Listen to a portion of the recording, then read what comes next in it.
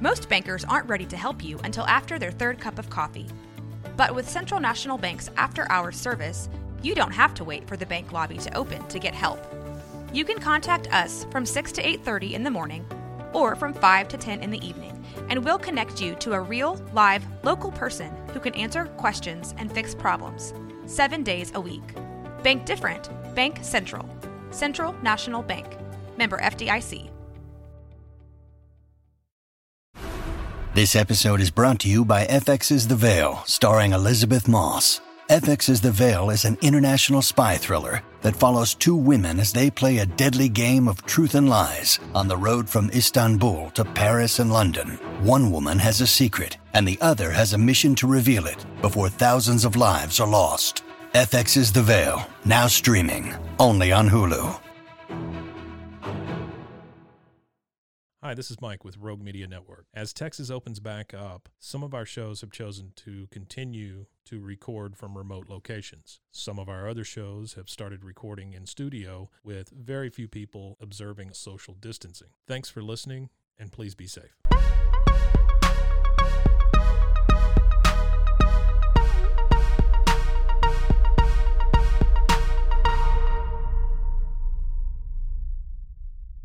Hey guys, thank you so much for joining us on Tragedy Plus Time, Everything's Fine.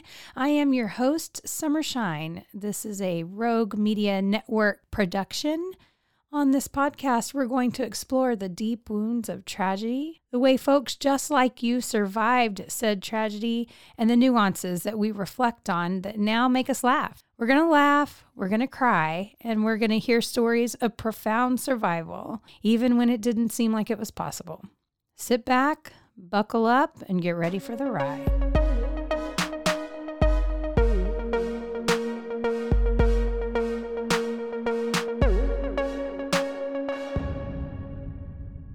Hey guys, welcome to Tragedy Plus Time, Everything's Fine. I am your co-host, Summer Shine.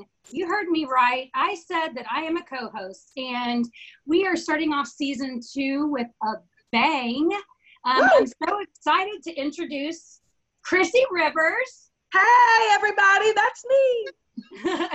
She is my official co-host starting season 2, and we are taking this thing up a notch and doing a little bit more, bringing you guys a little bit of excitement. Chrissy's going to bring a new flavor to the podcast, and we're going to be talking a lot more about recovery this season, don't you think? Yeah, I do. I'm excited about it. Yeah, I am too. We've actually got some people lined up that are, we're going to talk about recovery and just the way that intersects people's lives and how they get through it. So yeah, I'm pretty excited about it. Yeah.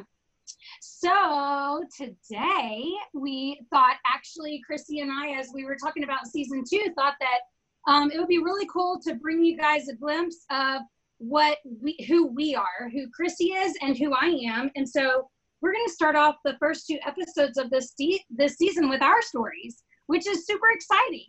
So we're going to tell the story of Chrissy today. And I think you guys are really going to enjoy it. And you're going to see why I chose her as a co-host. She's awesome, and I love her. So Chrissy and I have been in the same circle of friends for, gosh, I don't know, 10 years? A long time, but we didn't know each other. We did not. We actually met a year and a half ago. Yes. Although I knew who you were. In all fairness, I knew who you were long before maybe you knew who I was. Well, I did know who you were. I just didn't necessarily, I knew who you were, but I didn't know who you were.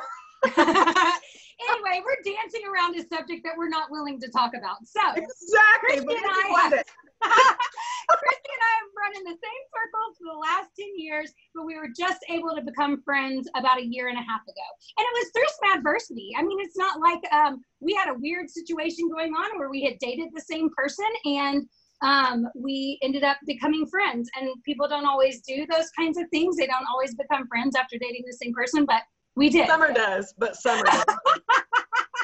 If let's be real, if it was up to me, I'd be like, no, I can't do it. But you called me and you made me your friend, and I am forever grateful for it, because that's who you are. you know? Last weekend, Christy said, you have a lot of really weird relationships. I'm like, yeah, it is what it is. You know, it is what it is. So, yeah, and I've been really grateful to get to know Chrissy. She's been a light in my life, and we're going to hear all about her today. So, are you ready, Chrissy? I think so. I mean, I think we should tell the people who you are. All right. Well, I don't know where exactly to start. I have been sober. I'm in recovery also. I've been clean and sober since February of 2008. But that was not my first rodeo with recovery, or even my second or third, really. I went to several treatment centers in my youth and adolescence. Although, you know, when you're that young, I didn't really think of it as a real shot at recovery. It was like, they put me here, you know, until I act right. And at no point in that time from like 11 to 27 did I really think about getting sober or, you know, not drinking or using drugs anymore, you know? Totally. When I was younger and I went to treatment, I just learned more about drugs. Like I got treatment because I got caught smoking weed. And really I learned like, oh, there's cocaine. Yes. Yeah, exactly.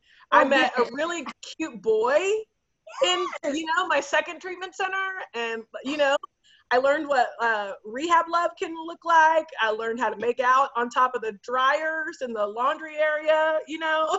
I didn't really learn anything about staying sober. I did pick up some interest in Alateen, which is kind of strange because I come from a family full of drunks and drug addicts, and so I knew they were my problem. So I was perfectly willing to go and sit in a room of Alateen and talk about how my family was my problem. You know, I did that for several years actually, but you know, never with any interest in, you know, crossing over and going to like a room where I was supposed to get clean, you know? Yeah, totally. So tell us more about like your childhood growing up. Oh gosh. Okay. So I grew up in Dallas. I am the oldest of four. I think probably the most poignant parts of my youth are that at 6 years old, I found out that I was Black. I just didn't know. Wait. You have to explain this a little bit. You didn't know you were Black?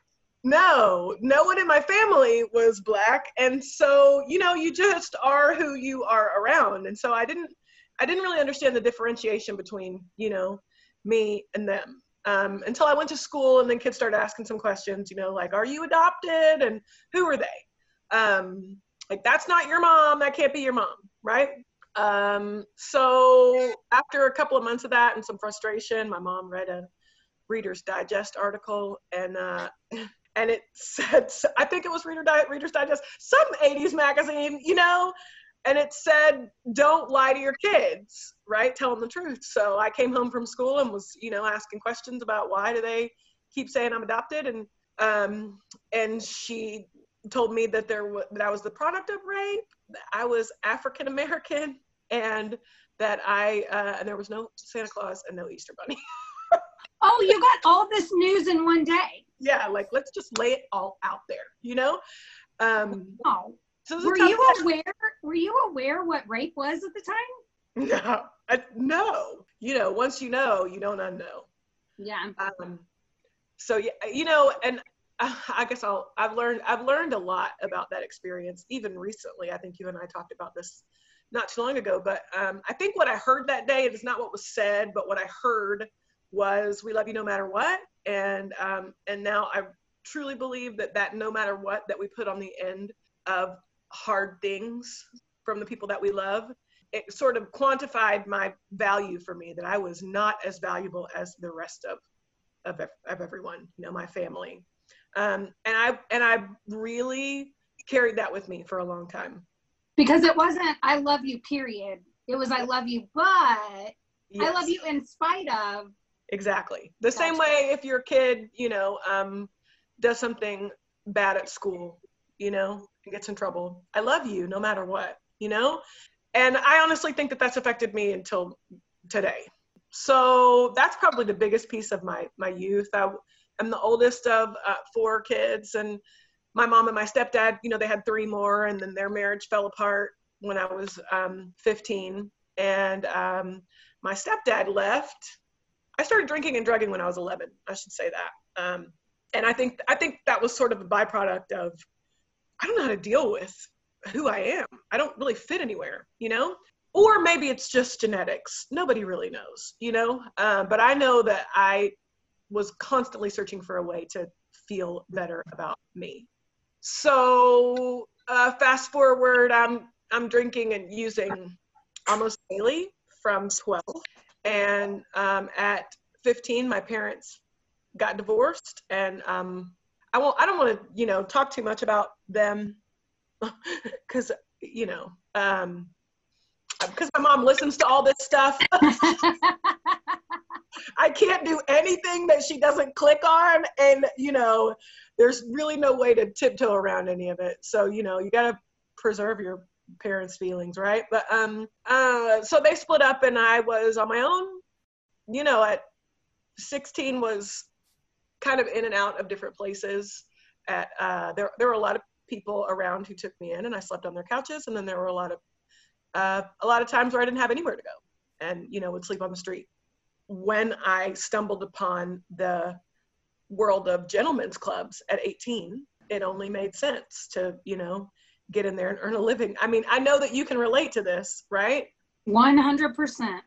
Like, what's a better way to earn an income when you're dependent on alcohol and drugs? You know, I was addicted to heroin for several years, and strangely, when I got off heroin, it was because I picked up meth. I detoxed hardcore and then started smoking meth. So when I was working in gentlemen's clubs, I was really more of a meth user and a coke addict. More conducive with that lifestyle. Yeah. Oh, yeah. Yeah. You fall asleep in his lap. Nobody likes that girl. And he won't pay you. Let's be real. He will steal your money. You got to be awake and aware if you're going to get, you do. You know? So, and I got pregnant with my son then. And, you know, the next couple of years were after my son was born, I stopped working in clubs and had a real job in the apartment business. And, you know, I started stealing and stuff. I can't believe I'm saying this here, actually, but it was a long time ago. It was a very long time ago. I taught myself at one point on meth how to wash money orders. Okay. You know, because I was getting paid by money orders for apartments. Correct. Right. So this was all of this money that I could take and stay high. And so that's what I did until I got fired. And getting fired and being homeless again with a kid really propelled me into recovery. Like, that was such a bottom that I really didn't have much choice. That's not true. I had a choice, right? I was in the car right before I decided to go to treatment for real. And I was leaving town. I was going to leave my kid. I was so dependent on substance, you know, that nothing else mattered. I knew that my life was falling apart, and I knew that I needed to get clean, but it didn't matter because I couldn't stop. I had tried. And so the only thing that felt logical in this dysfunctional mind of mine was to just keep driving until I figured out how to stay high, and someone else would take care of my child and my responsibilities. I think that the only thing that stopped me was the fact that that had been done to me. I had been left. I knew what it meant to feel abandoned, and I couldn't do that to the person that I loved the most in the world, you know? So I turned around, and the next day I went to treatment here in Dallas, and that's pretty much how I got into recovery. And I feel like all of that stuff, all the stories from the strip club and outside the strip club, like the moments that are the worst memories are the most useful tools in my toolkit today.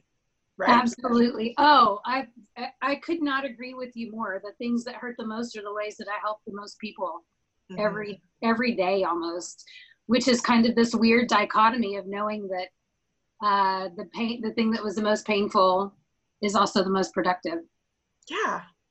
Yeah. And it's hard to explain to somebody who's new in recovery, like these things that you're telling me about, the things that you're crying about every night right now are going to be the things that make you stronger and help somebody else later. And nobody believes it. Absolutely. No, they don't in the beginning. But when you start to hear people's stories, and you can relate somehow, I think it starts to click. You know what I mean? That like, wow, this, for instance, like I said, I'm in a program. I don't know if I said that here, but I'm in a 12-step program and I have a sponsor, and each sponsor that I've ever had it throughout recovery, there have been a few, but each of them, it's been because that woman had some part of her story that I identified with, and I could hear myself, but I could see her on the other side of this stuff that she was talking about. There's always been something that's like, oh man, I can't seem to move beyond this pain. And I think this person might be, a good helper, a good guide or mentor along the way. So and they've managed to stack up some sobriety. They've managed to stay sober for some amount of time. Yes. And seem kind of happy about it, Mm-hmm. Absolutely. Why is it that with sparkling water, I'm always playing guessing games with what flavor I'm drinking? Is it citrus? Is it aluminum can flavored? Not sure. Sparkling Ice, though, they really mean flavor. Like in-your-face flavor. Orange mango, black raspberry. Don't even get me started on the strawberry lemonade. Kiwi Strawberry slid right into my taste buds DMs last night and let them know who's boss. No subtleties there, and no sugar either. But it does have vitamins and antioxidants. Find Sparkling Ice at a major grocery store or club retailer near you. Sparkling Ice. Anything but subtle. With Kizik hands-free shoes, motion sounds something like this. Kizik helps you experience the magic of motion. With over 200 patents and easy-on, easy-off technology, you'll never have to touch your shoes again. There are hundreds of styles and colors, plus a squish like nothing you've ever felt. For a limited time, get a free pair of socks with your first order at kizik.com/socks. Mom deserves the best, and there's no better place to shop for Mother's Day than Whole Foods Market. They're your destination for unbeatable savings, from premium gifts to show-stopping flowers and irresistible desserts. Start by saving 33% with Prime on all body care and candles. Then get a 15-stem bunch of tulips for just $9.99 each with Prime. Round out Mom's menu with festive rosé, irresistible berry chantilly cake, and more special treats. Come celebrate Mother's Day at Whole Foods Market. So I guess the only other thing that maybe is really interesting about my story is probably that I started singing. I've been singing all of my life. As a kid, it was like, I just wanted to be Whitney Houston, and I would write her fan letters. And that crackhead never wrote me back. Listen, did you know that I have a whole I have like an entire comedy routine, 15 minutes, that's just about Whitney Houston. Did you know this? The whole sober party girl was started because of Whitney Houston. Crack is back. Oh my God. I'll do it the next time we're together. You're gonna have to. We're just like two peas in a pod. Girl, I wrote it on a bus in New Orleans, and I'll tell you what, those people in New Orleans didn't think that my jokes about Whitney Houston were funny. They did not. Woo! Yeah, you better pick your audience. Yeah, that was a loyal crowd. That bus was a loyal fan base. When she died, I was sitting at a Black Eyed Pea with my son having dinner, and it came across the TV, and I cried in the booth in public, openly wept, because her music meant so much to me.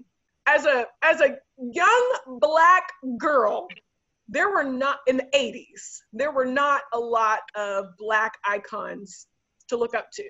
And not a lot of representation at all. Yeah.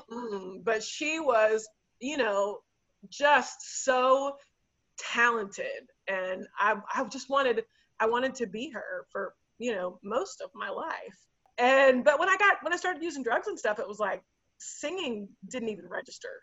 once from about the time that I was maybe 13 or 14 and got really invested in drugs and alcohol and men, I had enough to occupy my mind. So I stopped singing for a long time. Because also, let's talk about, maybe not at length today, but at some point, I mean, sex and men are as addictive as any drug you can put in your body. And when your mind is not right and you find the right man to be addicted to, I mean, I have spiraled out of control, stone cold sober over. Amen. I mean, we just spend the weekend together because of this? I mean, come on. I was like, Christy, I have to come to your house so I don't call. Great. Yeah, I mean, I swear, as I started saying that, I was like, gosh, she's going to think I'm calling her out. That wasn't the point. I just say I can relate. Yeah. I mean, they're tough. Just love is a drug all its own, So I just had plenty to occupy my mind.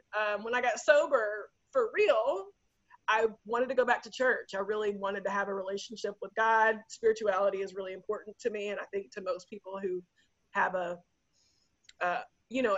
recovery that you want to admire, it's usually pretty steeped in some kind of relationship with a higher power. And I didn't know anything about church or the Bible or anything like that, but I was ended all my prayers with in Jesus' name, amen. So I thought, well, I should probably go to church. Like, let's explore this. And I walked into a mega church, and the pastor, I liked the pastor, but the worship leader was electric. And it was like, wow, oh, I want to sing, and it just overwhelmed me. So I asked him if I could audition when I saw him standing at the door one day, which was kind of a God deal all in itself because he shouldn't have been standing there. And I asked him, can I audition? He said, yeah, we actually have them coming up in just a couple of weeks. And when I know, it was very cool. That is so cool. Yeah, because it was like seconds before service. And those mega churches are massive. And I don't know how he was at the front door when he should have been backstage, but it felt like divinely inspired at the time. Yeah. And then I showed up and I auditioned, and they liked my voice, and they said, well, tell us about your relationship with Jesus. And I don't know what you mean. Because I thought that was it. Like, oh, I don't know what that means. I don't know anything about that guy, except like the Christmas stuff and Easter stuff. And, but it wasn't. I think they liked that I didn't have, sometimes you want someone without experience so that you can teach them what you think is the right way, right? Right. Which is a weird thing probably to say about church, but, it applies to most places where you're going to train or orient people to anything. So I joined their worship team and started singing, and it kind of took off for me. And I've had some really cool experiences over the last couple of years musically. Made a lot of really great musical friends, and even because of that experience, joined the board of City House, which was one of the shelters I lived in as a teen. Hold on, can we talk about how incredibly special this is? So you're a homeless teenager whenever you're 16 years old, and eventually you land in a place called City House, which, by the way, they call the shelter my friend's house so that kids don't have to say, I'm staying at a shelter. They can say, without lying, I'm staying at my friend's house, so that there's no shame in it. And now you sit on the board of directors at that shelter. Yeah. Take a second.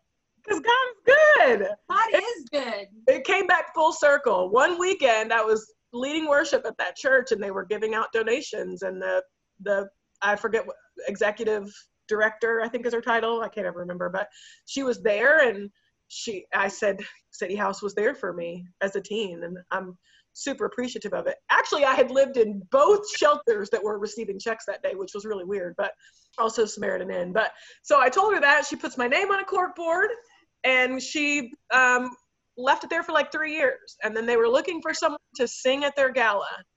And she called me and said, hey, would you like to sing a song at our gala?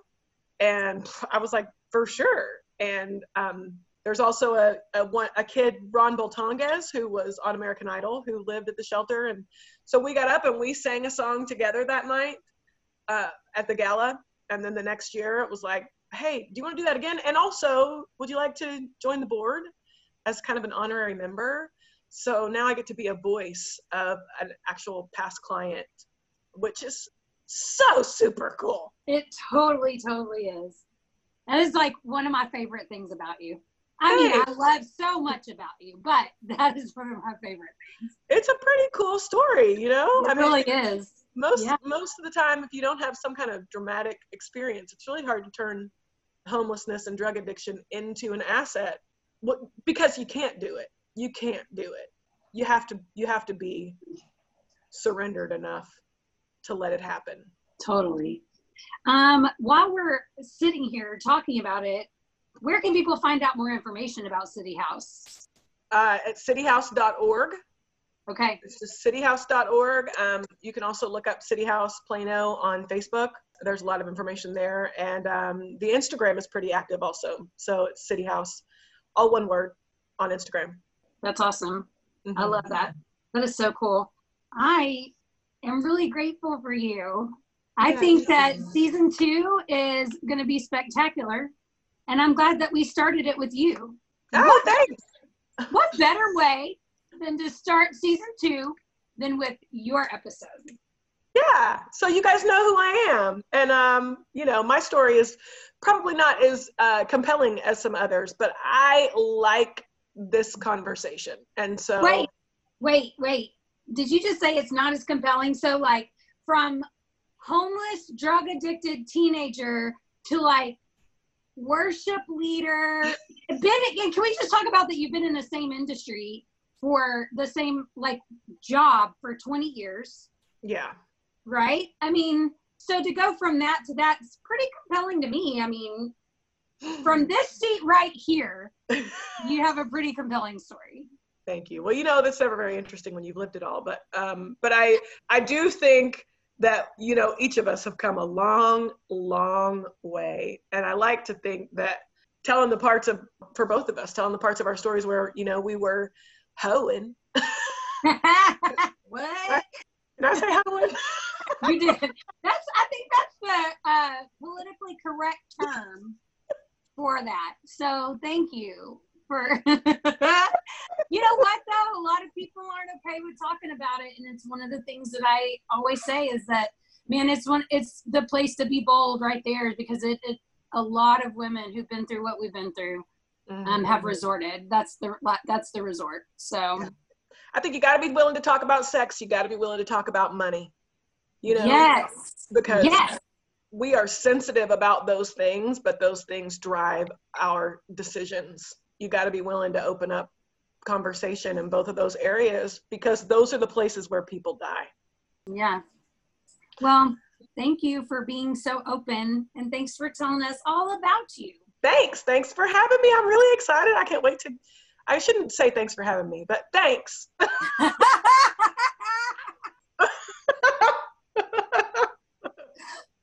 love you so much, and I'm so glad that you are hosting this season with me. Me too. Thank you. And thanks to everyone for tuning in today. We really appreciate you listening in. If you like what you heard, please hit the subscribe button. And just a shout out, of course, to Rogue Media Network. They have been so gracious as to produce season 1, and all of our shenanigans from the past few months have been because of them. So huge shout out to them, and check out their other podcasts. They've got a lot of great stuff on their network. And then tune in to season 2. It's going to be a wild ride. We've got some really cool guests coming up in season 2. So we look forward to seeing you guys. Whoop, whoop. All right. Adios. Bye. Guys, thanks again for listening. You are amazing. This show is nothing without your support. If you enjoyed what you heard here today, please hit the subscribe button and show us some love. My name is Summer Shine. You can find me on all the social medias or check out my website at summershinespeaks.com to hear more about what's going on in my world. A huge shout out to Rogue Media Network for all their time, love, and support. Wouldn't even be a thing without these guys. Make sure you check out their other shows and tune in again next week. A special thanks to Fish Hands for our theme music. If you like what you heard, please hop on over to Bandcamp and check out more from them. Remember, your story isn't over yet. You're still here for a reason. This tragedy is just one of the spaces in your life, and there is life on the other side. You'll make it out alive. You know how I know? I did. Peace out.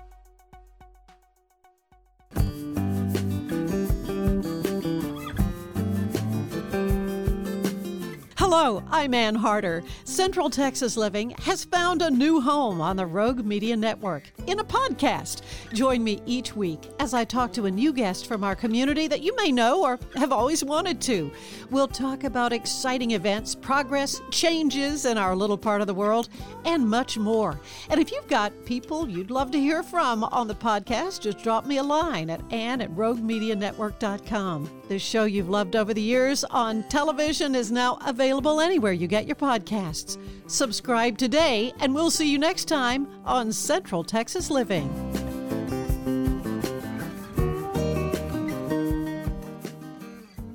This has been Rogue Media Network Podcast.